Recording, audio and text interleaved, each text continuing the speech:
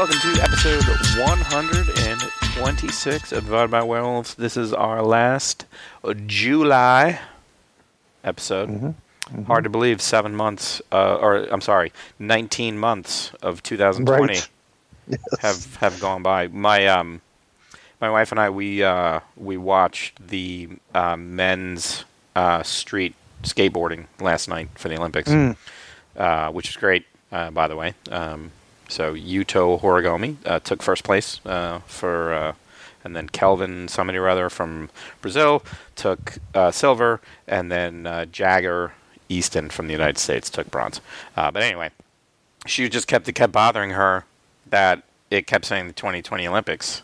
And I was like, yeah, it was the 2020 Olympics, just postponed to 2021. She's like, well, it should say 2021. And I was like, do you really feel like 2020 has ended? Right. I don't. If you are alone. Yeah, pretty much. So just get over it. Because I think we're going to be in 2020 until we die. Pretty much feels like it. Yeah, for sure. Yeah. Although in happier news, I should say, so the neighborhood that we moved to, the town, I guess, or community, whatever the fuck you want to call it, part of the reason we moved here is because, you know, you pay this fee when you first move here, a whopping $10 US, and that covers all of these activities and clubs and athletic stuff that you can do. Now, some clubs and activities or whatever might have like different entrance fees, but they have like everything. You know, they have like, you can go for birding walks or join the photography club. They have a cyclist club. They have all this other stuff. So one of the things my wife found is this, and I posted it to our Discord this morning. It's this dance class. It's called Bolly X, and it's basically like Bollywood choreography dance class / like aerobic workout. And my wife was like, would you want to do this? And I was like, fuck yes. Because I did a hip-hop dance class back in Georgia for like a year, and I absolutely loved it. But then shit got in the way, and I got away from it, never came back, things closed down. And so it was 2 classes, one this month, one next month, and then they're starting it more up in the fall. And my wife, God love her, she can't dance. She can't keep a beat. So we were there, and the instructor was talking to us about it, and she's like, you know what? It doesn't matter whether you can follow along. Just smile, have fun. It's totally okay. Like, if you can't follow along with the steps, if you miss a few things, it doesn't matter. Nobody cares. Nobody's looking at you. You know. And my wife goes, well, I can't follow along. And she's like, it's fine. You're gonna have a great time. It's gonna be fine. She's like, as long as you can follow the beat. And I went, and my wife goes, I can't follow a beat. And she's like, oh, well, you know, just do your best. But we had a great time. It was so much fun. Hotter than shit. Like, you know, Florida in July, even at 9 in the morning, it was hot as balls. But I mean, it was and the music was so good. Oh my God, the music was so good. Like, it was amazing. But the only problem was, like, when I would take hip-hop classes, like, I knew the songs, so sometimes the moves would go along with the song, so you would kind of, like, almost be able to anticipate it. Not so much here. In fact, not at all here, because I don't speak however many languages they speak in India, because there are a number of them. I don't speak any of them. Yeah. Like, we got done with the one, and she's like, this is a song where he's flirting with his girlfriend. And I'm like, oh, if you say so, man. And I'm like, you know, I'm like, where's Lil Jon? Like, you tell me, you know, that, you know, now everybody skeet, skeet, skeet, skeet. Like, I can put a dance move to that. Don't worry about it. I'll come up with something. But it was a great time. We had such a good time. There is a video on Facebook of all of us doing it. I think he blocked us out, hopefully, because nobody wants to see my fat ass dancing. But the nice thing is there was a number of like hip hop steps that I remembered from the class that I was in. So it was like it was much easier for me. Plus, there's like, it's funny when you take a dance class, like, to some people this comes easier than others. It's like just kind of learning how you're supposed to move relative to the instructor, because they're facing you, and then like how to learn that. Like, it's just it's a skill, and I'm not good at it, but I mean, it is, if you've never done it before, it takes time. But it was just so much fun to get back into that kind of thing. So hopefully little glimmers of things like that are, folks are starting to kind of be able to do stuff and get back to whatever constitutes normal nowadays. Okay, so super excited for this week's show. Just super excited. We're going to get into all three Fear Street movies, which I just think is an absolutely fascinating experiment that Netflix did, and I don't be curious I need to do some more research into the kind of how this whole thing kind of came to be. Three horror movies that tell a unified story, released a week apart, and not just that, but in wildly different time periods, and homaging, if that's even a verb, referencing wildly different genres of horror movies. But before that, so you I guess got the. I'm surprised that you got the Blu-ray of Seance, because when we talked about it, I didn't feel like you were like super hyped on Seance. No, I wasn't. But I got the opportunity to review the Blu-ray, and as you know me, like even if I don't like something, I'm more than likely going to buy it. Like Sure. My movie collection is stupid, full of shit that I don't like. Okay, so on that note, before we get to that, like how many, and not counting, like okay, well I have like 3 copies of this movie because of maybe this retailer had a particular steelbook, or Right. Shout Factory came out with one, or Arrow came out with one. Like Yeah. just if you were to, in sequel terms, if you were to select a distinct and just get a number of like distinct movies, how many would that be? Rough estimate. that I own. Yeah. Well, let's see. I got this phone about a year ago, so I would have to discount anything that I bought this year. Why? I had an app on my other phone that I entered everything into, and I got the app because I was buying shit more than once on accident. Oh, okay. And Well, that should tell you that should kind of help answer my question right there. Yeah. So many I can't keep track.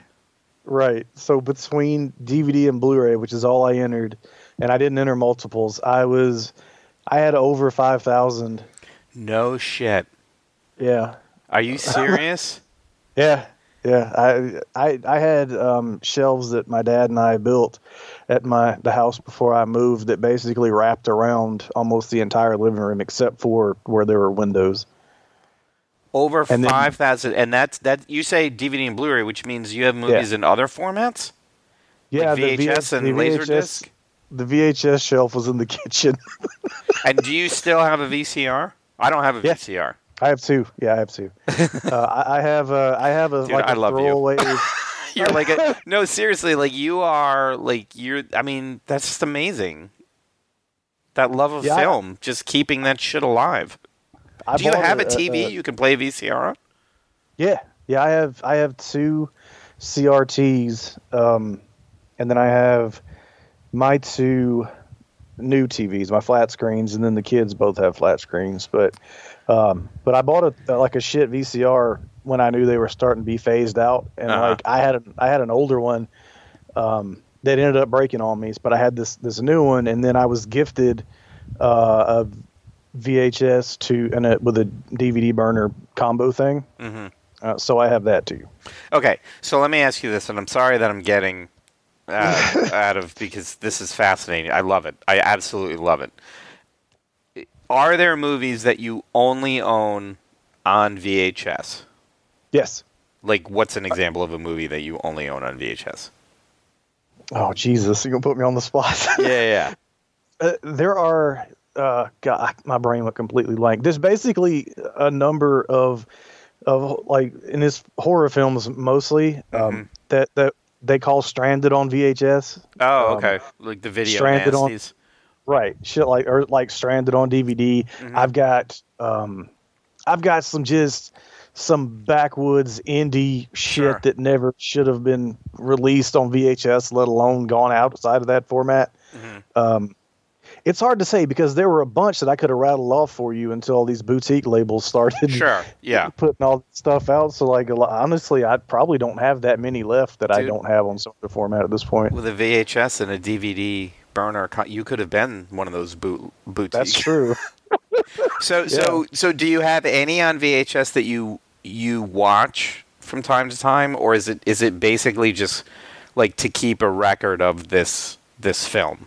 I used to love to pop in some of the VHS stuff, and I have things still that I recorded off TV and shit like that. Things that like and that's fun to do because a lot of times I left the commercials in, so it's kind of cool to go. Oh, that's awesome. That time capsule of when I recorded it on TV. Yeah. But not so much since probably in the last few years because I didn't have a lot of room at the last house, and I don't have everything set up here yet. I look forward to being able to do that again, but right now, and it's part of it is, yes, preserving the art, as it were. But the other part of that is literally the art. I love the box art. The box art, yeah. It's just not the same especially on the DVD era. Yeah. DVD overall looks like shit. I don't, for whatever reason, like everything was like those big floating heads and shit. What I mean? Like from that time, and I love that old painted movie poster artwork, and VHS has retained a lot of that. Yeah.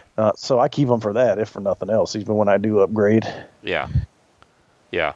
That's amazing. At some point, I'll have to see if I can find a VHS. Oh no, you know what? I have it. Okay. All right. So at some point in time, I'm gonna come up to your mansion.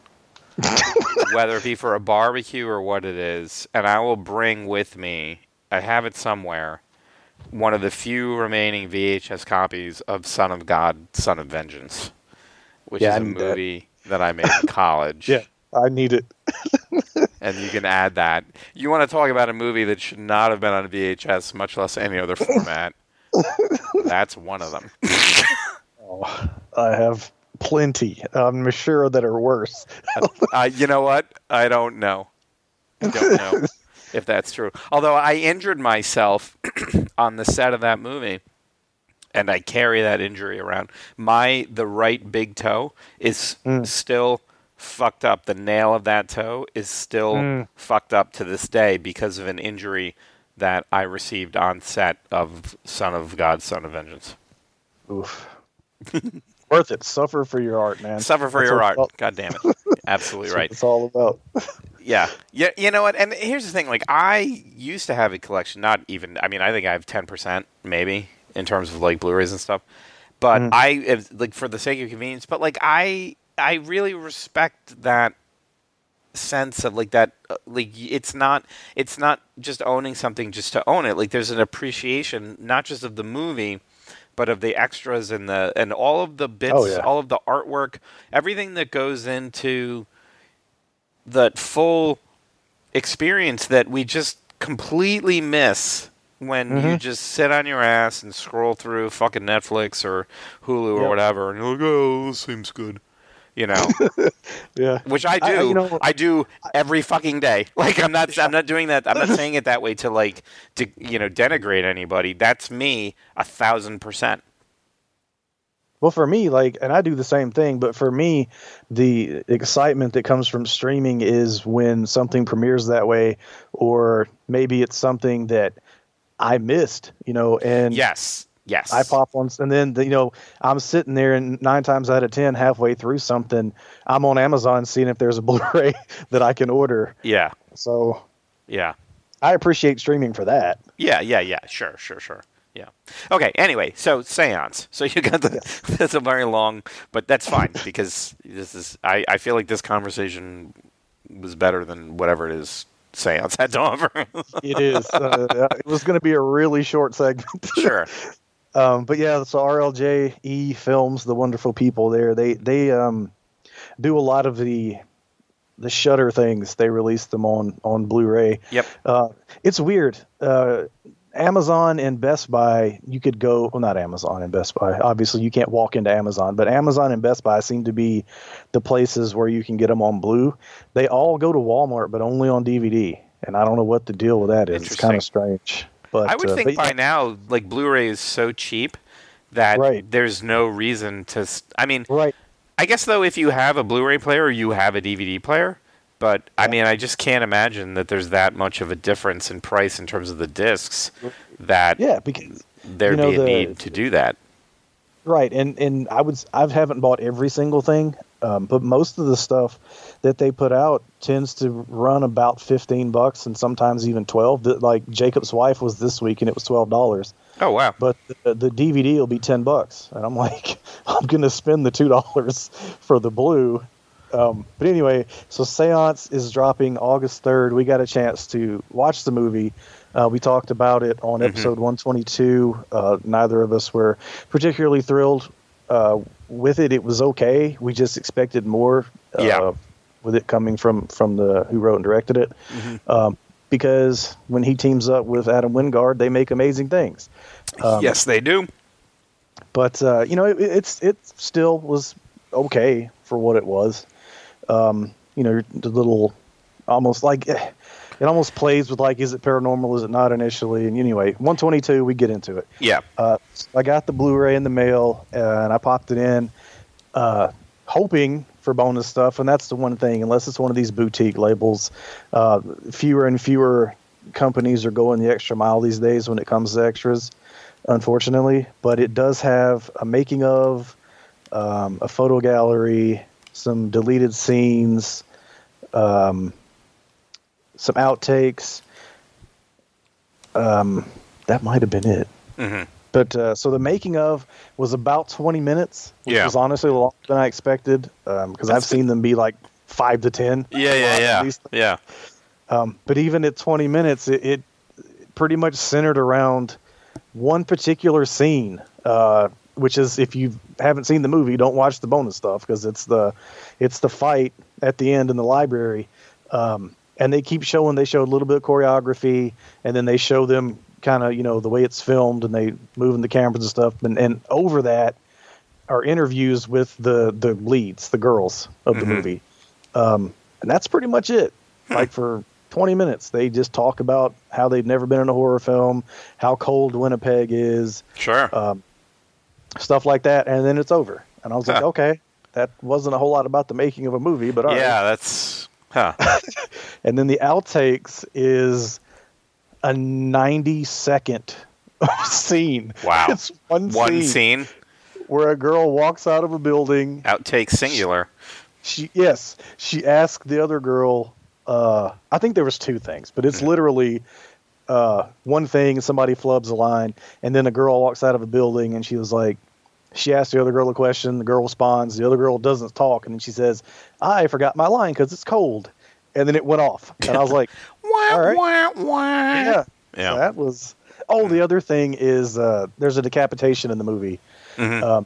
And they do I think they call it like the pre-effects decapitation. So basically, it's like a little Lego man, and they take like another little Lego man and knock a matchbox over, and it pops his head off. And if you've seen the movie, you know that scene. Yeah. So that was the other thing. And then the deleted scenes, there are 6. The longest one, I believe, was 1 minute and 40 seconds. And I listened to those with the director commentary. And he's basically like, yeah, I didn't want to cut this, but we did, and I didn't miss it. And I was like, all right. So this is not the Robert Rodriguez filmmaking school, is basically what you're saying, where he's like teaching you his abuela's mole recipe, while at the same time showing you how to make badass action movies. No, not at all. All right. It's a very somber toned man speaking very little about very short cuts that were made, and that's it. It's out August 3rd. So if you got $12, I guess you know what you're getting into. So. There you go. All right. And yeah, I mean, Seance was, it was a movie I think we both had hoped to like more, based on, the person who had done it. Has some kind of, has that little kind of Wingardian twist, I guess, in terms of like Sure. the background of one of the women in the movie. But yeah, absolutely, go ahead and watch it. And for $12, you too can watch the Blu-ray. Okay, so the main thrust, as it were, of our show this week is the Fear Street trilogy, I guess you would call it, that is currently on Netflix, all of which are directed by Lee Janiak. Hopefully I'm pronouncing their last name correctly. Let's see. So I'm unfamiliar with her work. She did She 2 did The Honeymoon. episodes. Huh? I don't know if I saw that. Oh, it was really good. Very good. Let me see which one that one is. It's like they get married and go to this cabin. Oh, and yeah. The woman from Game of She Thrones. keeps- Yeah. Yeah, she keeps yeah. going out in the woods because there's some weird shit going on or something. Yes. Yeah, it was great. Yeah. Okay. So, Fear Street is a R.L. Stine book series, kind of, I guess, supposed to be a higher maturity level than, say, the Goosebumps. That predated Goosebumps. Predated Goosebumps. Did not know that until the other day. Yeah, and it's all around. So there are these two towns, Sunnyside and Shadyside, or Sunnyvale, and well, it's not Sunnyvale. That's Buffy the Vampire Slayer. I think you're right. And let's see, and there's a street that kind of runs, Fear Street, runs through the center and separates these two towns, and basically everybody who lives in Sunnyside or Sunnyvale or whatever the fuck it's called is great. They McMansions, fantastic schools, great jobs, plenty of opportunities. Shadyside is kind of the wrong side of the tracks, so that's they kind of portray it more as I guess like lower income, but also just people who live in Shadyside know that for the most part their life is going to be shit, and they're either just kind of resigned to it or they try to get out of Shadyside. And there's this kind of growing animosity between the two towns, with Sunnyside looking down on Shadyside, and Shadyside also kind of looking down on Sunnyside, but also there's it's kind of a mixture of jealousy, but also like you're not any better than us just because you live kind of over there. So Sunnyvale, it's not Sunnydale. Sunnydale is Buffy the Vampire Slayer, so it's Sunnyvale and Shadyside. So it's like a Pawnee versus Eagleton, but exactly, in a horror movie. Yes, right. So these were released over three successive Fridays in July. So the first one was Fear Street. Technically, it's Fear Street Part 1, 1994. I just call it Fear Street 1994. So it's Fear Street 1994, Fear Street 1978, and then Fear Street 1666.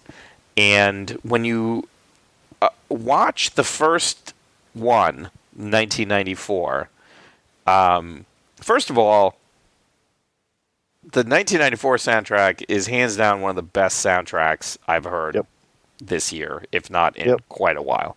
1994, I was a fucking senior, either a senior in college or just started grad school, and the songs that in this soundtrack, I mean, this shit is fucking lit, including a fucking amazing, White Zombie, Needle Drop over the ending credits. Like, I have not sat and watched ending credits outside I've not sat and watched ending credits knowing there was not a stinger ever. Right. But I did Right. for this movie because More Human Than Human, as much as I'm not a fan of Rob Zombie's music or his movies, More Human Than Human is a fucking banger and will Yes, be sir. until the heat death of the universe.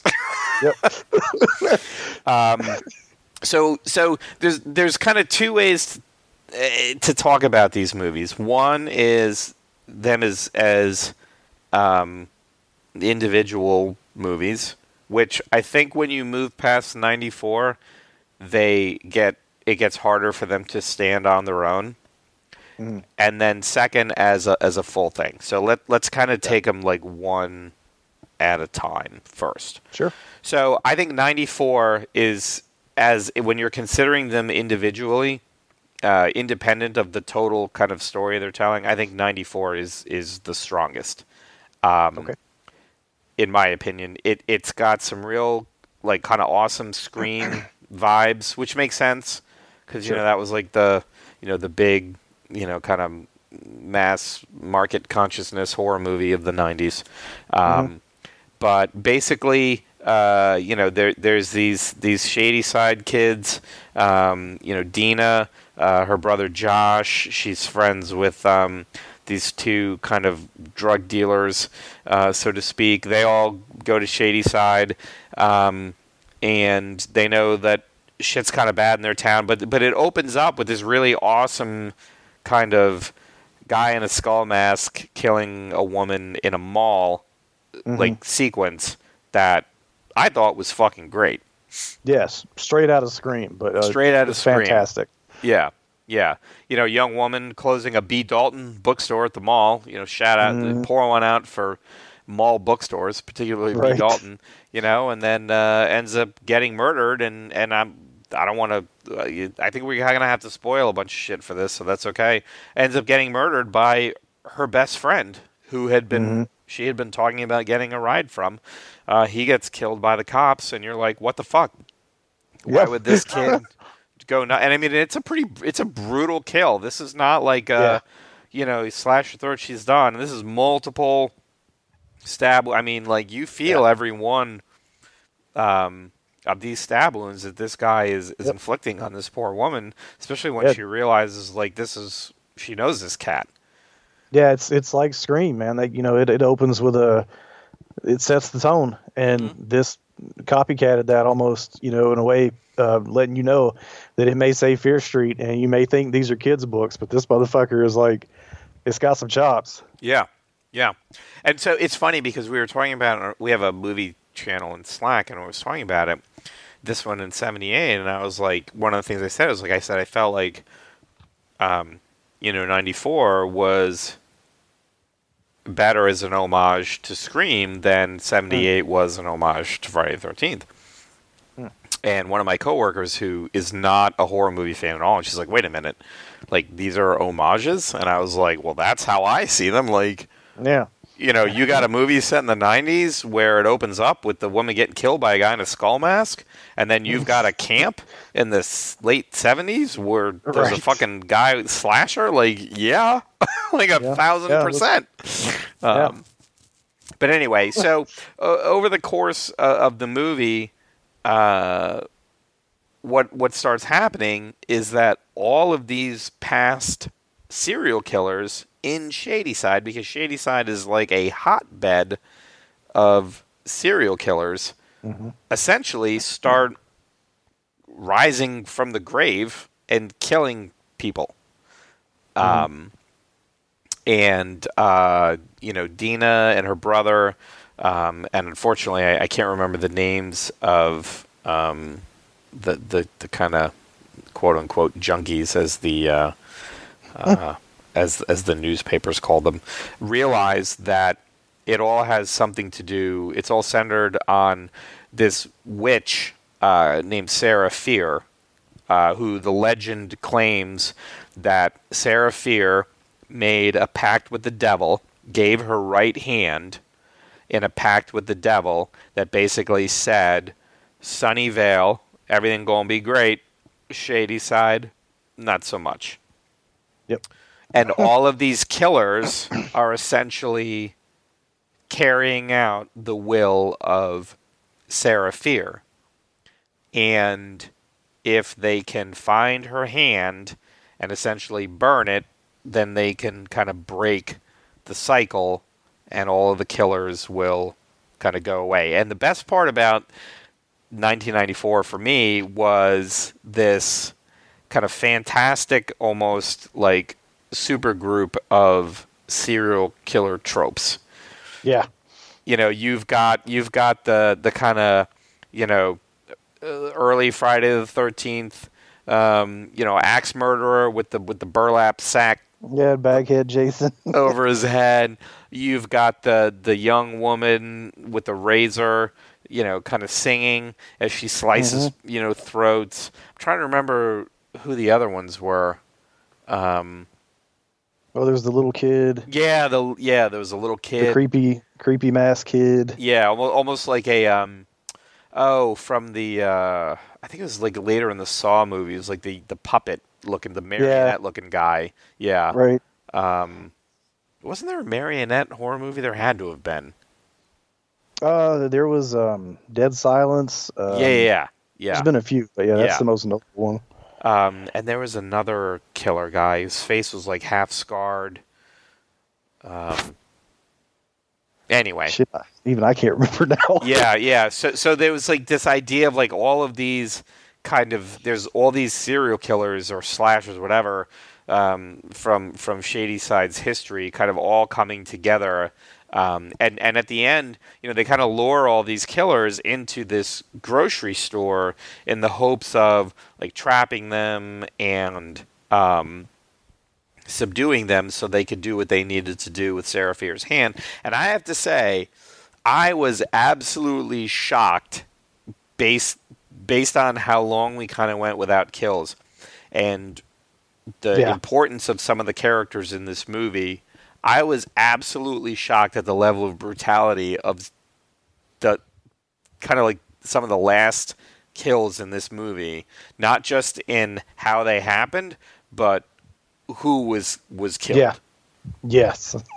Yeah, it was brutal. Like, it was shockingly brutal when it happened. Did not see that coming. Even with that beginning. Yeah. I still didn't see it coming. Yeah.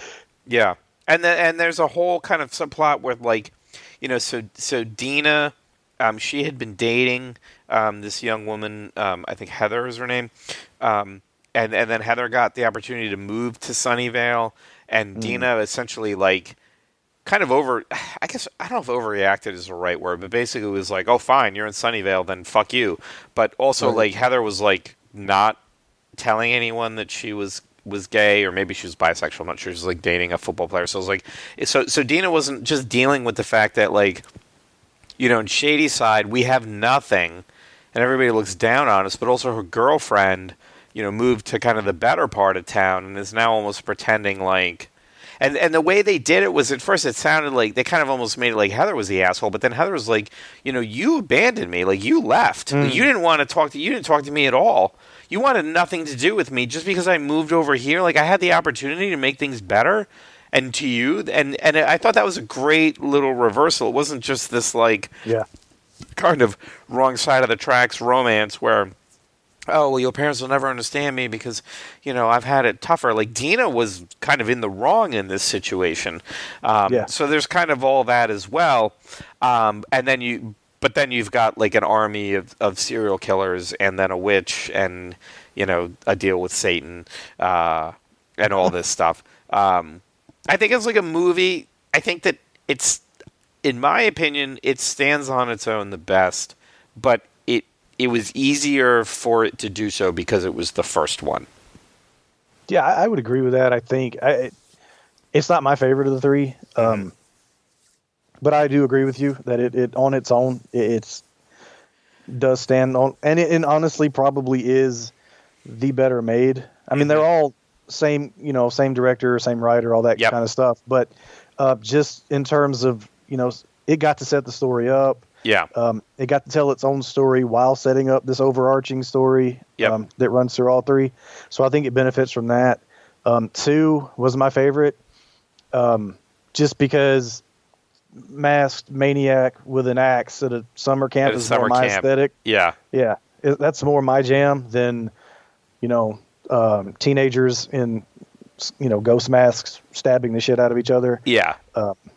So just based purely on that, I liked 78 a little better. Mm-hmm. But it's a fantastic movie, like I said, and definitely I agree with you that, you know, it's probably the best of the three. It's just not my favorite. Yeah, yeah. So I think I'm getting all the folks confused as to who is who. I think. So Sam was the girlfriend, right? Yeah. Sam was the girlfriend. Sorry, I should have taken better notes. I should have taken notes. Period. I'm realizing right now. So. Yeah. Anyway, because shit, it's been a month since I've seen 94. Right. Yes. Okay, so when the first movie ends, all we know is that there's a witch. They think they've kind of fixed the problem, but they also found out that Sam, you're right. Sam is Dina's girlfriend, played by Olivia Scott Welch, Samantha Fraser. So what we find at the end of of Fear Street 1994, they think they've fixed it. Not so much, because now Sam appears to be possessed by the devil, which is not great. They find out that in 1978, one of the serial killers that came after them, kind of Baghead Jason, had murdered a number of teenagers at a summer camp in 1978. There was one surviving camper, Ziggy Berman, played by Sadie Sink from Stranger Things, and so they try to get in touch with her to say, like, what do we have to do to fight the devil? Basically, yeah. Like, fight how did Sarah you, Fear? How did you break the curse? Or how did you break the curse? And when she finally calls back, they're like, no, it's all good. We got rid of the hand. Don't worry about it. It's cool. And she's like, it is not cool. It is not over. Y'all fucked. And that's when the movie ends. Now, that being said, if they had not made more of them, it still would have been a good movie. This is when we start now getting into, the discussion of, okay, if you were to watch The Empire Strikes Back without having seen Star Wars, would you understand enough, and would it still be good enough to stand on its own, knowing that it begins with relationships that have already been established, and it ends on the biggest motherfucking bummer of a cliffhanger that you can think of. Now, Empire is my favorite, like 1,000,000%. Now, does that mean that it stands on its own as its own movie? I don't know if it does, but at the same time, I think we have to look at, is it supposed to?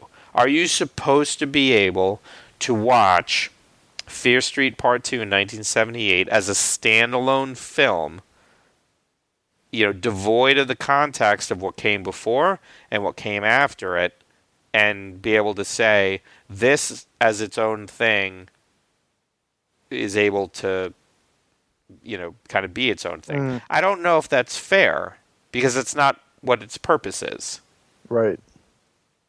This isn't like Too Fast, Too Furious, where, it doesn't,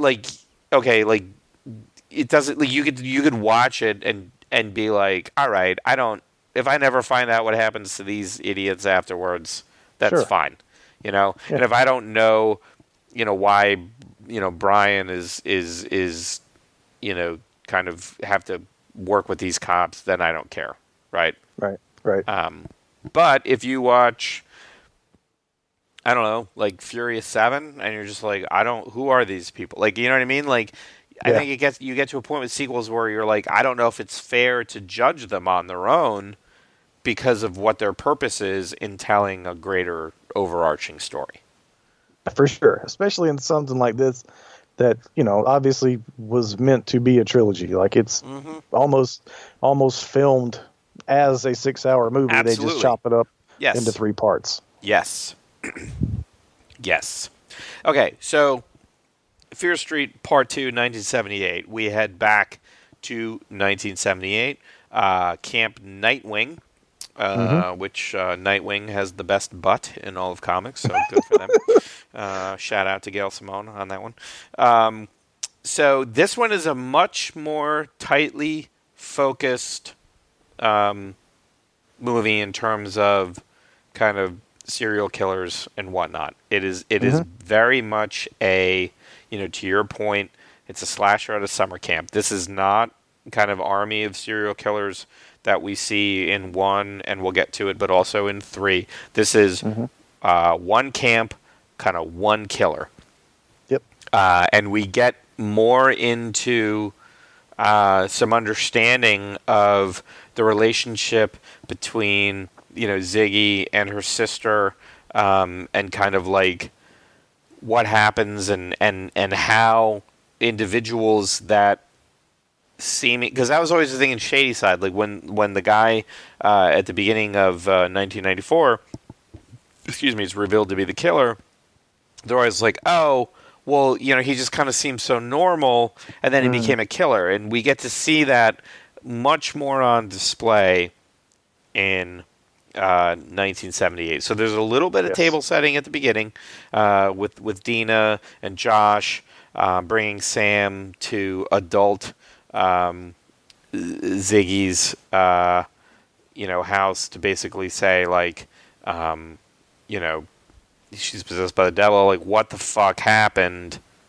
back in 1978, and then, you know, adult, you know, Ziggy or whatever starts to kind of tell her story as to what happened in 1978. And basically, so there's a lot of stuff going on. It's like, you know, you've got your, you know, so Ziggy was like this kind of tomboy. There's a bunch of other, you know, the girls at camp who didn't like her. You know, you've got some kind of Carrie-esque pranks, you know, taking place. But while, you know, Ziggy's there, she meets a young Will Good, and Will Good is the sheriff of kind of Sunnyvale, Shady Side, and his brother, Will grows up to be the mayor of either Shady Side. Nick was the sheriff. Nick is the sheriff. So we get to see. So in 1994, we just see kind of Nick responding to some calls, and he just, you know, kind of seems like a pretty stand-up, you know, sheriff, you know, not a big deal. But we see where his relationship with Ziggy, you know, kind of develops in this movie, where he's from a good family in Sunnyvale, you know, she's from a not so great family in Shady Side, yet they kind of, you know, get together at camp. But it you know, it kind of goes for a while, kind of setting up this, you know, Ziggy's relationship with her sister. Her sister, you know, Cindy is definitely more of like a goody-goody. Cindy is dating this guy, Tommy. Was it Tommy? Or is it Todd? Yeah, Tommy.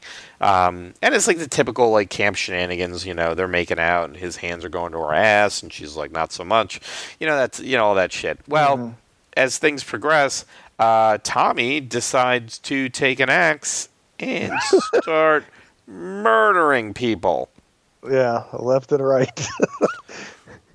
And not that they, you know, for a movie that had been preceded by like kind of a very creative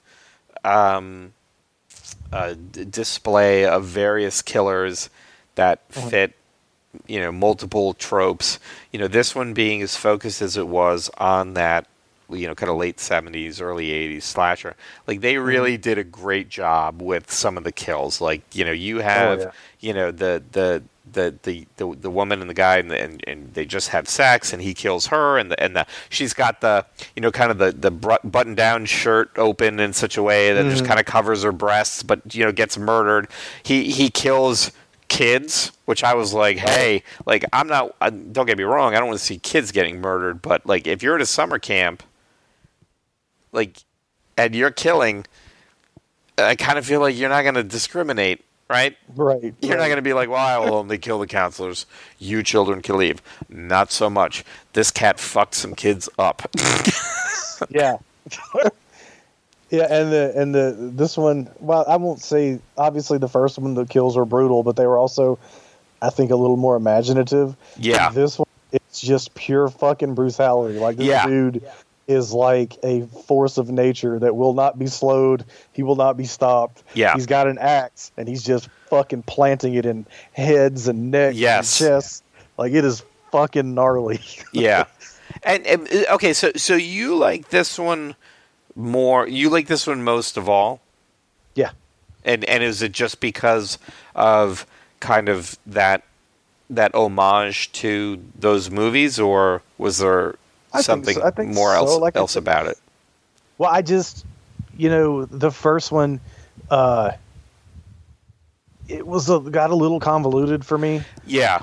And that's true. I loved the simplistic point A to point B while also, progressing the story when it had to, or telling, giving us the little pieces that connected back to the first one, but not to the film's detriment. It's just straight up, an homage to these, the 80s summer camp massacre slasher films that I love so much. Mm-hmm. And I enjoyed the simplicity of it versus 94. Yeah, and there is something to that because, like, they kind of get in with 94. There's this big thing about, like, an individual's blood, and the serial killers are kind of like following them because of that I honestly had kind of a hard time following in terms of like what that all meant. And so, in this movie, it is more focused. You also kind of get some understanding where, under this camp, they find like this kind of devil's mark and get a feeling of like, okay, some of this shit started here. There's like names carved in stone. Tommy's name is one of them. So you get an idea like, okay, somebody is doing something down here. Tommy's name is here, which means, maybe he's not fully in control. Like something happened to him outside of his influence that is kind of making him do these things. And they kind of make their way back to the whole kind of Sarah Fear thing as well, that, okay, there's a witch, she made a deal with the devil, and it has to do with kind of these names, and this devil mark. Unfortunately, I don't remember how they knew that shit wasn't done in 94 as a result of this one. But it basically ends with both Cindy and Ziggy getting... Because the whole idea is they say that, like, somebody has to die and then come back. So that was like a part of 94 was... Right, because whoever's marked has to die. Whoever's marked has to die. It's the only way that the curse will kind of end. And so Sam died, but then through the magic of pharmaceuticals, she kind of came back. And the same thing in this one. Both Ziggy and Cindy get just absolutely the shit stabbed out of them in this movie. Brutal. And you get the idea that Cindy...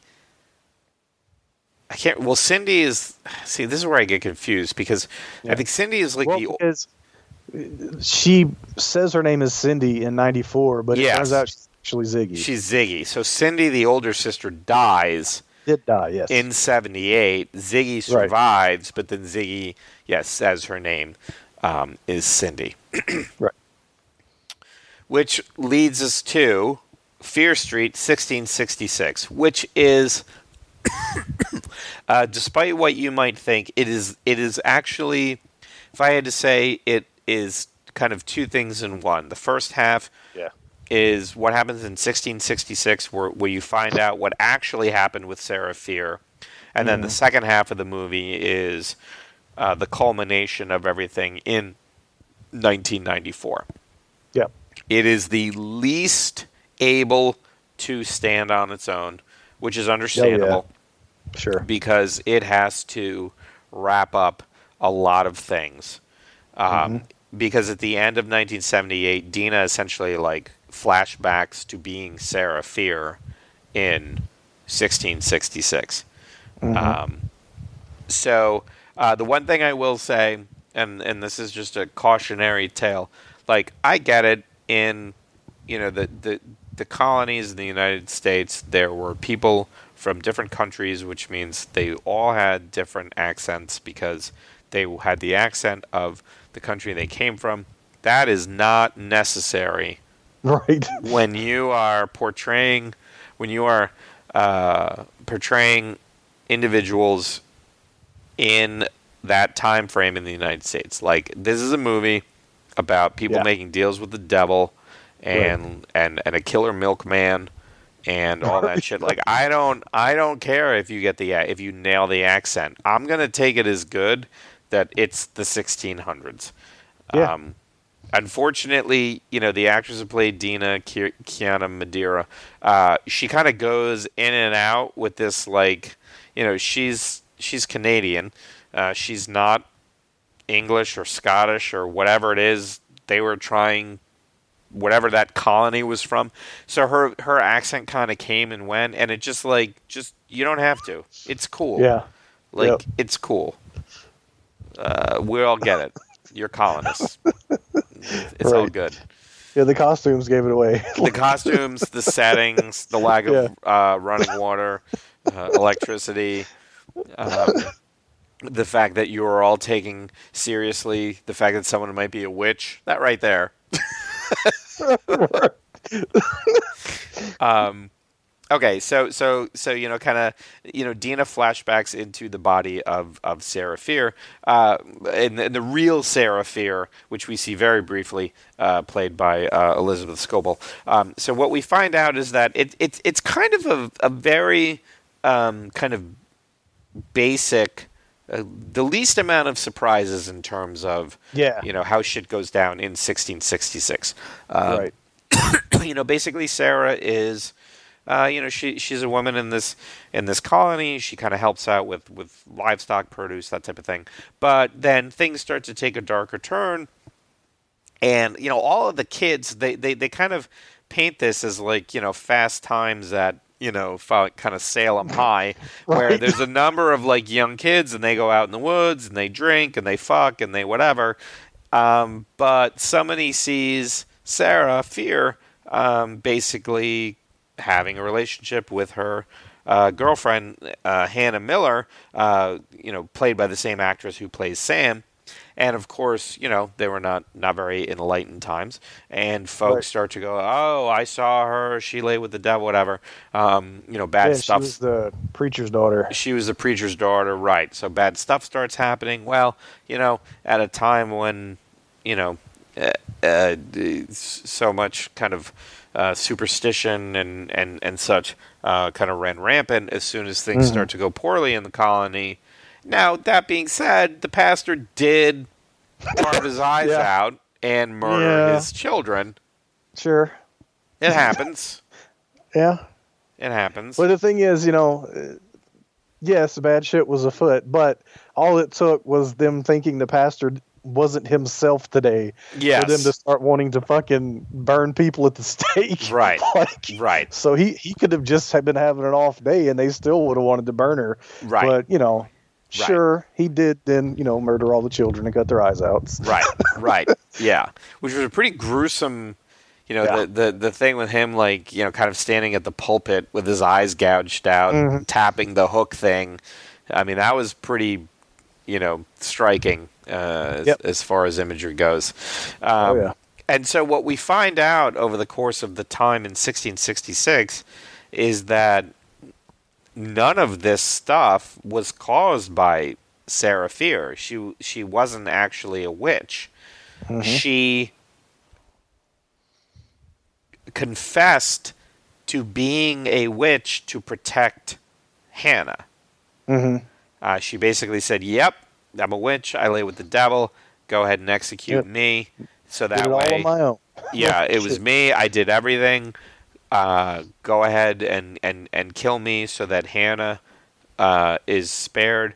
And what we find out, and this is spoiler territory, so if y'all don't want to know, now's the time to turn this shit off, is that it's actually the Goods who made a deal with the devil, and the deal that they made was that, you know, their colony, Sunnyvale, whatever, what would turn out to be Sunnyvale, will continue to prosper, and he will write a name, carve a name into this rock of someone, and they ended up hundreds of years later being citizens of Shadyside, and those people will be given over to the devil, possessed by the devil, and essentially have a murderous good time.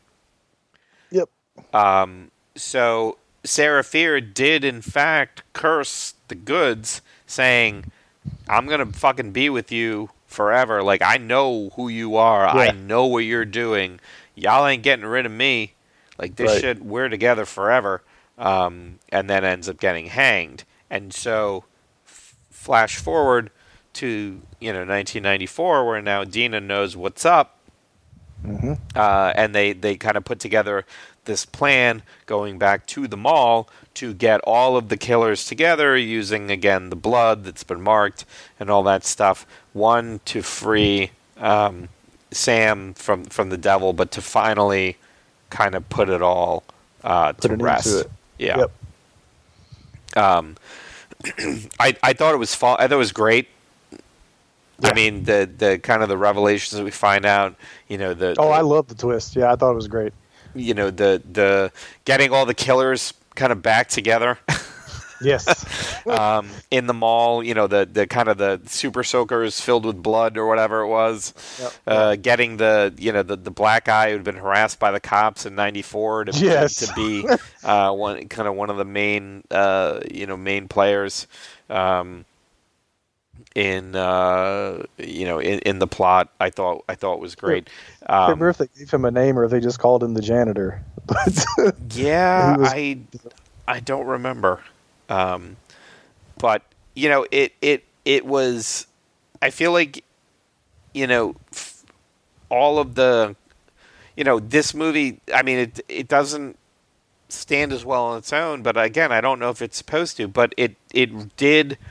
Do a really good job of kind of bring everything finally to for sure. Kind of to an end point, and kind of bringing all of these stories to a close with a pretty satisfying ending. Yeah, I thought so for sure. I thought it tied everything up. I love the twist, and I really liked the ending. I thought it tied everything together really well. Yeah.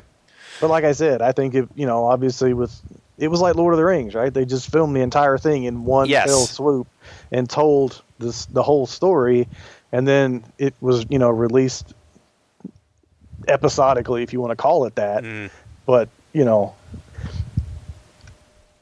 but yeah, I thought it was really good. I actually because I was sort of concerned that the 1666 part was going to run close to the full 2 hours. Yeah. And then at the end, it's just like a switch gets flipped, and then the end. I loved how they told what they needed to tell, and then they finished the movie, the story. Yes, like that was great. Yes, because I was concerned going into it, so I was like, "Oh shit!" Yeah, I looked at the runtime and I was like, "Oh fuck, only 2 hours." Right. Oh no. Yeah, me too. Because I was like, if 1666 is supposed to kind of tell like the origin of this all, like Sam's still possessed by the devil. Right. Like, these killers are still running around. Like, that's the thing that we found out both at the end of '94 and the end of '78 is that shit ain't done. So it can't be just like the Witch Part 2 and then a little 10-minute ending, right? Like, right. Dina comes riding in on Black Phillip or some shit. Like, no, it can't happen. Yeah, no, I agree with you. I was glad to see where, that it was almost like a fake, like a, like a head fake type of thing where it's like, yo, you think we're going 60-66? I mean, we are, but really that's just to kind of, drop some knowledge as to how this shit started, but now we're going to finish it. We're going to devote the proper amount of time. Right, right. You know about the Witch. You've heard about the Witch for 2 movies now. Yeah. Here's a little bit of the Witch, but Obi got this twist, bitches, and this is how it happened. It's like, oh shit, and it just gets you hyped. Yep. For going into the second half of the movie. Right. And one of the things that I was thinking about it this weekend, one of the things that I really loved about this trilogy, and I think was just like so smart, and I'm assuming it has to be like intentional, is this idea that this whole thing of this, not rivalry, but this whole idea of Sunnyvale being better than Shadyside is all predicated like on this giant lie. Like, and I felt like that there's some kind of like societal commentary there where like Sunnyvale was okay. So there's this song that Pearl Jam does called Bush Leaguer, and it's basically like this just huge like Eddie Vedder's kind of critique of GW. And he has this line in the song where he says, born on third base, thinks he hit a triple. And that to me was like, when you kind of found out that like Sunnyvale is favored because 400 years ago or whatever, 300 years ago, this cat made a deal with the devil, but yet everybody in this town thinks that they're better than Shadyside. They probably, like the way they reported on things, like, oh, well, at the end of 94, it was these 2 junkies. They weren't junkies. Like, this one girl kind of sold pills on the side, but also, like, when you look at what Shadyside was, and you look at the opportunities that these kids had, okay, yeah, if you could sling some pills to get a little extra money, well, you do that because that's all you have. Like, this whole thing with this idea of, this side of town that had like more money, kind of better schools, better opportunities for everyone, and them thinking that because they have better opportunities that they are better, but also that they have better. It's like it's a cycle, right? Like, oh, we have better opportunities, which makes us better, and the reason we have better opportunities is because we are better, and that ingrained in them, and it's all based on a lie, and that's and when you look at who is the people fighting them, the folks most ground down by the result of this black bargain, it's the black kid, it's the queer girl, it's the you know what I mean, it's the underrepresented communities, and I was like, that has to be a commentary on things. Oh, absolutely. Right now, where like there are so many people who think that their shit don't stink simply because they got lucky enough to be born a certain color in a certain town to a certain family that maybe got lucky enough or was born at the right time. And not to say these folks don't work, but I mean, they think that, oh, well, I've done better because, I got a full-time job. But would you consider how many people fucking have a full-time job and a part-time job, maybe 2, and still struggle to pay the bills? And it's not because they don't bust their ass. It's because they live in a part of town where there's not the same level of services. There's not the same level of law enforcement engagement with the community to where, law enforcement is trying to stop things from happening instead of, shooting people when they fucking show up. Schools have the right number of teachers and guidance counselors. After school programs exist to give kids somewhere to go. And I was like, as a bunch of horror movies, they were good as this fucking overarching just critique of where we are right now. I was fucking brilliant. Yeah. Yep. I should have saved some of my beer because now my voice is all fucked up. And I didn't think of that as I was watching it. That like that's intentional. Oh, That the main character is a black queer girl, and her girlfriend, you know, they're getting put that her brother, you know, young black man, like their mom is kind of out of the picture. Like their friends are the junkies, just kind of doing what they can to survive, and how much the other side just fucking shits on them because they think their shit don't stink. They think they're special just because they were born on the right side of the town. And I think about so many cities where, you know, once the suburbs popped up and all the folks with money, you know, fucking left the city, they go out to the suburbs, they bring that money with them. Well, with that money, you know, comes, you know, they've got better services, they've got, you know, they got more representation, both in local government, you know, state governments, and then this idea that, oh, well, we're better. You're not better, you just got more, which means you get more attention. But the reality is that same level of attention should be played to the folks that you fucking left behind. But it's not because of how fucked up this all is. And I was like, God damn. Like, and that's, like, to me, like, that's where, you know, call it genre, filmmaking, whatever the fuck you want to call it, like, that's where horror shines, is you can get into these ideas and critiques and kind of societal, you know, you can hold a mirror up to society in a way that just kind of sneaks the fuck up behind you, and you don't even realize it, you know, until you finish watching it. Yep. You know, and this movie just seems like, oh, it's like a 3-part. It's based on some fucking kids' books and slashers and witches and whatnot. But when you look at it as a whole, you're just like, God damn. Like, and it's fucking great. And you have to wonder, I'm not going to say it's unfortunate, but you kind of have to wonder if, you know, somebody like Leigh Janiak had something to say, but she had to interlace it into a series of horror films because she's not given the opportunity to say what she wanted to say in a big studio drama or, you know what I mean? Or something like that. And so she's like, if this is the work she can get, then fine, but she's going to make her point one way or the other. Yeah, absolutely. Absolutely. So let me ask you this, because I was completely, this was all new to me. Were these always, excuse me, were these always planned as being Netflix exclusives, or? Yeah, as far as I know, that was the experiment Netflix. You know, I don't know who brought it to them or how that came about, but yeah.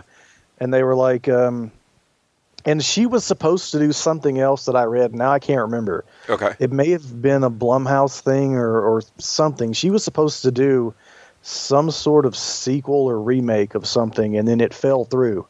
And so she then was given this opportunity, and which is crazy, right? Because all she really had done was The Honeymoon, which is fantastic, but you wouldn't think, you know, somebody who's basically an unknown would be given an undertaking like this, and thank God that she did, you know, had the opportunity. But as far as I know, this was always the plan. I don't know if like they saw Goosebumps, those two movies hit, and they were like, shit, we got to do something. I feel like these movies had more to do with like oh shit, not Goosebumps. What's the other one? Things that Scary Stories. Scary Stories Tell in the Dark. Right. Yeah. You're probably right. Yeah. That's probably where it came from. But yeah, I don't know. I was listening to a podcast or reading something about them, and most of what I know about it came from whatever that was. Yeah, and that was a couple of weeks ago now. So yeah. But I mean, I thought it was it was a really cool idea. Like, you know, release 3 movies, you know, in successive Fridays, keep the momentum going. But they all tell an overarching story, and you don't have to worry about whether or not, you know, the first movie does well enough to get the second part, or the second movie does well enough to get the third part, right? And because they're done, you know, they kind of film them together. You know, I guess it it's a blessing and a curse. If you really like it, then you're like, okay, great. That same level of quality is going to be there, across them. If it didn't resonate with you, then most likely the other ones aren't going to either. Right. Yeah, but it's interesting. I'm sitting here looking at it on the phone. The 78 is rated higher than the other two. Oh, really? The first one is rated the lowest, at a 6.2. Two's got a 6.8, and 3 has a 6.7. So that's interesting. Interesting. People, yeah. Huh. I would have thought the opposite, but yeah, that's weird. Well, you know what? Only one has that fucking banger soundtrack, though. So that's true. But I will say, I was wanting to jump off the fucking couch when Mo Murder came on in 1666. Yeah, that shit got me hyped. Yeah, it didn't last long enough, unfortunately. No, it got me hyped when it did happen. But I mean, I thought they were great. I was excited to watch each. I can't say the last time I was excited to watch a Netflix exclusive. Oh my god, I know. Well, for me, it was Army of the Dead, but before that, I can't. Yeah. But Army of the Dead, I was more like, I guess, curious. Not, I don't know if excited was the right word. I was interested in the it. Spectacle. But I mean, like when I watched 94, I was like, "Fuck yes, I want to watch these next year." Then when I got done with 78, I was like, "What? Like, yeah, goddamn it, fucking bring it." Yep. Yeah. Yep, for sure. Yeah. I mean, even the brief little, not almost mini trailer for 78 at the end of 94, I was like, I want to watch it right now. Yeah. Yeah. But they, I thought they were fantastic. I think it's a great experiment. Props to Lee Janiak. Hopefully, I hope that we're going to be seeing, more from her, and not just Fear Street stuff, but if there's more of that coming, I'm all about it. But I can't wait to kind of see, kind of what she does, from here. For sure. Okay, and then so real quick on the game side, so I started playing Scarlet Nexus, got about 15, 20 hours into it. This story is like, I'm just fucking bonkers. Like every time you think it can't get more ridiculous, it gets more ridiculous. And then there was a side-scrolling part, and that I kept dying and having to reload, and I was like, you know what, I think I'm good. And so I had been waiting for the Arkham Collection to get to a certain price point before I finally pulled the trigger, and $12 apparently was that price point. So that's the Return to Arkham Asylum, Return to Arkham City, and then Arkham Knight, all of which I've played. And so I started replaying Arkham Asylum, and this is on the PS5. And it is currently $12 on both the Xbox and the PlayStation. And goddamn, like, this game still holds up amazingly well. Now, the weird thing about it is, what I hadn't noticed is how stiff Bruce is when he's not like beating the shit out of thugs. Yeah. His head is like it reminded me of, I think it's in Dark Knight when Bruce says to Alfred, like, I can't turn my head. Like, he needs adjustments to the suit. Like, that's this, like, he's and the ears, whatever, on the cowl are like super tall, so he's like very like rigid, and like his neck doesn't move, and he's but most of the time you're not like looking at Batman when he's having a conversation. But like, the scope in terms of the size of Arkham Asylum is still huge. Like the way you're, kind of that Metroidvania, like going back and forth and getting a new upgrade. And I mean, the free flow combat, like I was talking to my wife who does not care about video games, but she got me started, and I was like, well, strap in, because there's two systems in games that I, to this day, am amazed that other games have not taken advantage of and used. One is the Nemesis system from those Lord of the Rings games. The other one is free flow combat. Because free flow combat is the best third-person combat system in any game ever. Mm-hmm. I mean, the Absolutely. level of, as you progress up and get upgrades, the level of just versatility, the tools that you have, and you can make it as hard or as easy as you want, but and how fucking badass it makes you feel. Like if the idea of this game and this combat system was to make you feel as badass as Batman, I mean, it nails that 1,000%. And even Absolutely. like, I'll restart the checkpoint, I'll restart a fight if I don't get a counter right and some fucking bitch thug tags me. I'm like, oh no, Batman does not get punched in the ear. That does not Right. happen. And that's how I was when I played originally, and that's how I am now. And it's still like, my ranking of these games like was Arkham City, Arkham Asylum, Arkham Knight. It'll be interesting to see if it maintains that. But I mean, the level of of care, the level of respect for not just Batman, but everybody in the Bat family, all of the all the villains, all that, like, research, everything that went into these games is just absolutely amazing, and it still holds up. Like, I can't wait for their Suicide Squad game for Rocksteady. But I mean, for a game that is as old as this is, Arkham Asylum came out. I mean, it was on the 360 and the PS3. Oh, shit, man. It was what had to have been 08? 2009, August of 2009. So for a game that's 12 years old, for it to still hold up, still, I mean, it's fucking. I mean, props to Rocksteady, because I mean it's one for the ages.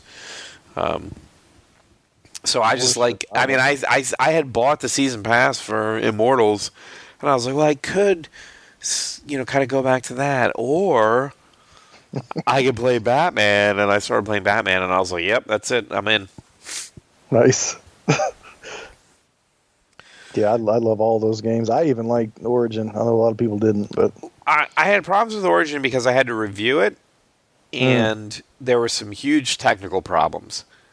okay. And so when I was reviewing it, it was, I think that was a game that if you picked it up, when patches were available, or maybe even like a few months afterwards. It must have been what I did, yeah. I mean, is a much different experience, because I mean, there were so many bugs where like I had to like completely restart the game. Progress got stopped because of like either clipping issues or this, that, or the other, or enemies like getting stuck in walls when you're trying to do combos and all that shit. That I didn't have any of that. Yeah. So I think that unfortunately was a result of kind of when I played it.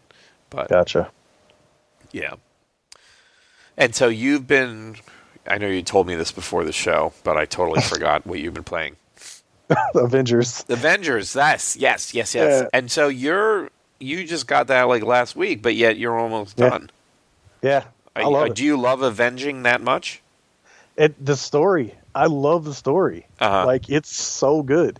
The gameplay, honestly, it's one of those things where it's supposed to be way deeper than what I'm doing. Yeah. I am paying no attention to the gear system. I don't fucking care. That's the best way to play. God bless that button that just says equip best shit. And I'm like, fuck yeah, throw that shit on and let's fucking go. I am not looking at anything I pick up. I don't care. I'm basically playing it like a beat 'em up, like a 3D beat 'em up. I'm just jamming on the square button and the triangle button in different order, and I'm hitting the shoulder buttons to do my supers or whatever. But I just can't stop playing it because of the story. Like, I love the story so much. I love Kamala now. I didn't know anything about it. Knew nothing about Kamala Khan before I started playing this game. But and I know you had said you didn't like the character models. They didn't really match up, stuff like that. It's not that I didn't like the character models. It's that I'm trying to remember. One of my biggest. I mean, I don't care that they didn't get like the licensed actors. Like, I don't expect them to be able to spend the type of money, or I don't expect Robert Downey Jr. to say, yeah, you can use my likeness in this game. Right. For me, a lot of it had to do with just how, I mean, they just picked the most the most just kind of nondescript,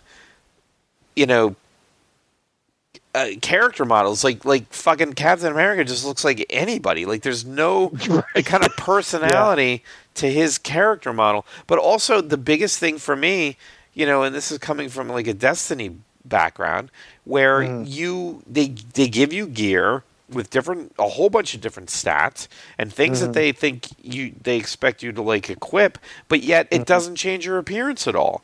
No, so not like at all. you're supposed to care about this stuff, but yet you put it on, and I mean and I understand, and also it doesn't. To me, it didn't like impact your abilities in any way that was noticeable to the player. No. Like so I you're said, just I'm playing picking it like up it's a stuff, and you're supposed to equip it, but yet, why? I don't know, because it says it's because this number is bigger. I was going to say the number I changes currently my numbers. My inconsequential number changes. Exactly. Yeah. Yeah. But just as far as like burning through it for the story, like I mean, I loved Kamala too. I thought the voice actress was great. I thought her character was great. But like even the whole thing, like shit going as badly as it possibly could on A Day, their big Avenger celebration day. Yeah. And then her, I had no idea like that she was an Inhuman. I had no idea. Oh, really? I had seen her, but I knew absolutely nothing about that character. Oh, okay. Yeah, because I read the first 2, I think, trade paperbacks. As an introduction to that character, it was great. I absolutely love the game. Yeah, because like now I want to read more stuff with her in it. And they really did, like, they nailed like the family dynamics and her like totally, kind of fangirling out about the Avengers. Like that part, I thought they did a fantastic job with. Well, I also, I really enjoyed that getting the band back together kind of thing. Basically is. But yeah, like I said, and this morning I got up and I was like, yeah, I'll play for a little bit. And I looked at my progress and it was like 80%. And I was like, no fucking way. It's almost over. Yeah. I was like, I'm almost sad that it's almost done, but I'm at like 93 now. So I'm probably going to finish it tomorrow. And then I don't know what I'm doing after that. Probably Disco Elysium. But I kind of want to do something on the Xbox next because Flight Simulator comes out on... That's true. But Thursday? Is that right? No, Tuesday. Tuesday. 27th. Sweet. I'm definitely going to do that, but I don't know how much of that I'll play. Yeah. That's something I'll fuck around with just to do dumb shit. Yeah. But it's not something I'm going to put a lot of time into. You're not going to like do a real time like 6 hour, like whatever, or like a 10 hour New York to Munich. somebody did that. Lots of people have. Well, a Twitch streamer that I watched did it. It was funny. Like they somehow got allowed into an airport and set up computers in the cockpit of a plane and like put on costumes and shit and flew the longest flight that they could, whatever it is, I don't know. But they streamed it for like, I forget how many hours. Oh, really? It's hilarious. Yeah.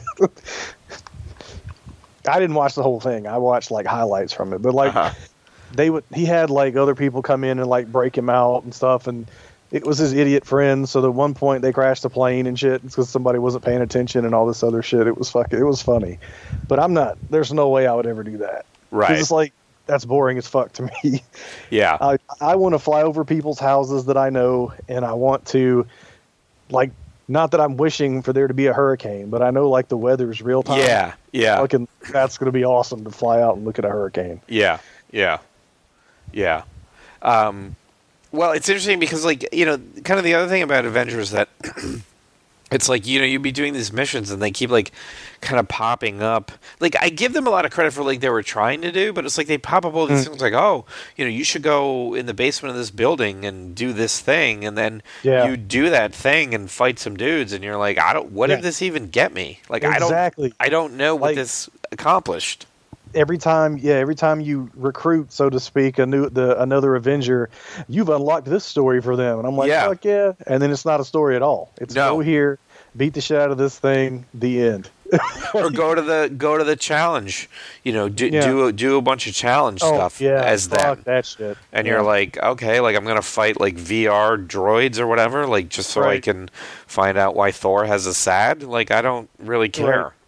Yeah, and it's all, all for the gear and for the leveling and stuff, so you can do what they had perceived to be this huge end game stuff that nobody Right. fucking cared about. Right. Which sucks. I understand why it's there, and they had, like you said, they had big plans. It's just, I don't, for whatever reason, it's one of those ones where people decided to dump on it. I think what it was it was clear when the game first came out, and again, you're playing it like after a lot of stuff has That's true. been improved. That's true. That's true. I mean, I played it after it first came out, and it was very clear when I played it that this was a service model with a game tacked onto it, as opposed. And I mean, and that's not going to work. Right. If you want to have a game as a service, like the game, that loop of activity, gear, improvement, that loop has to be perfect. Or not even perfect, but just compelling enough Right. to keep people. Because ultimately, I mean, you can't have infinite content. Folks are going to be doing the same thing over and over again. Sure. That's true. I didn't think about that. You're right. I know at launch, it was a completely different game, too, from what I understand. Like those controls and things like that. Yeah. Yeah, so it'll be interesting to see, like, with the new kind of Wakanda.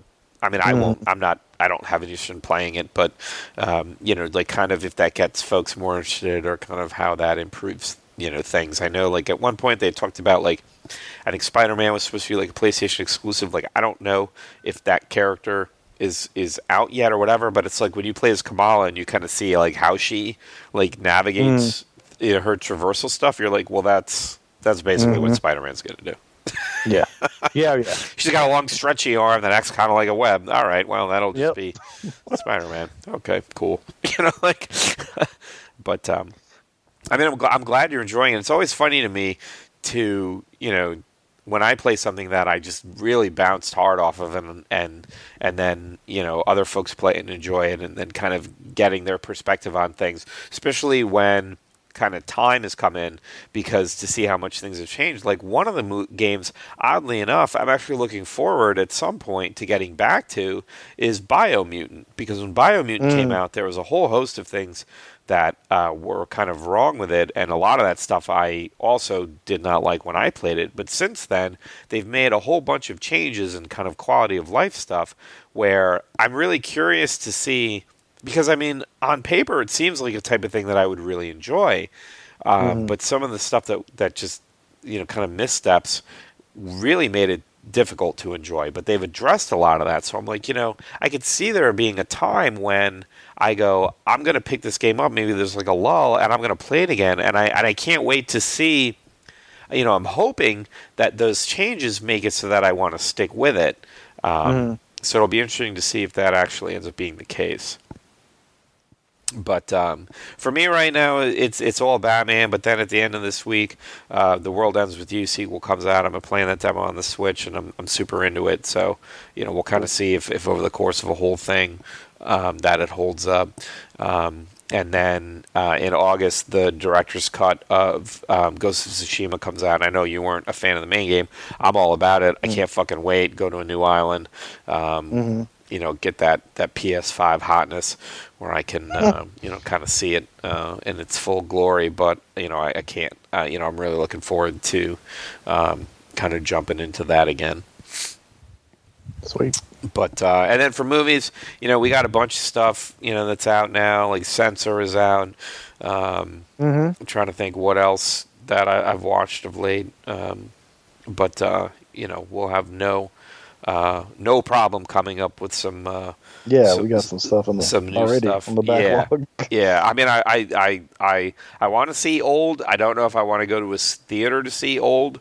So I'm hoping that hits some kind of streaming thing sooner rather than later. But we'll see. But whatever it is we end up talking about, hopefully you'll be here with us in the next 2 weeks. So. This has been episode 126 of Divided by Werewolves. Thank you so much for hanging out. For myself and Mitch, we really appreciate it. And we hope you have a great rest of your next 2 weeks. That is not a thing anyone who speaks English would say. Hope you have a great next 2 weeks. So for myself and Mitch, thank you so much for hanging out. Good night and have a good evening.